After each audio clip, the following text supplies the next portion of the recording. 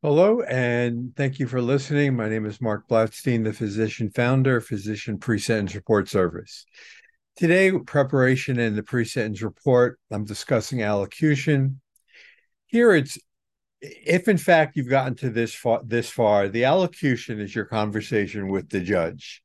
It lets you know that the judge has read your narrative that you diligently worked to get into the pre-sentence report, and that is your story, your autobiography, where you've expressed remorse while still understanding the victim's pain and suffering for a crime that you perpetrated, and that you understand how it impacted with them. You're going to have the conversation with the judge, and it's got to be honest and heartfelt. And you're going to agree with the court to the seriousness of the crime without minimizing it. And the judge is going to want to know several things. One of them is that what brought you to this moment? What caused you to create the crime without minimizing it? And the judge is going to want to know that. What has this taught you? What have you learned?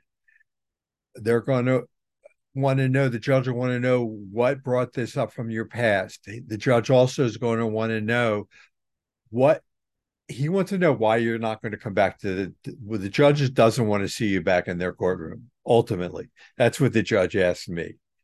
The judge did not want me back in their courtroom again. And so that's what the judge is going to want to know.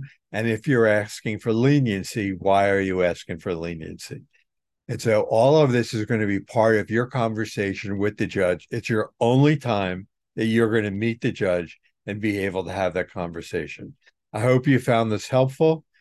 And if you want to engage my services, that is great. Give me a call. There's no charge for the call.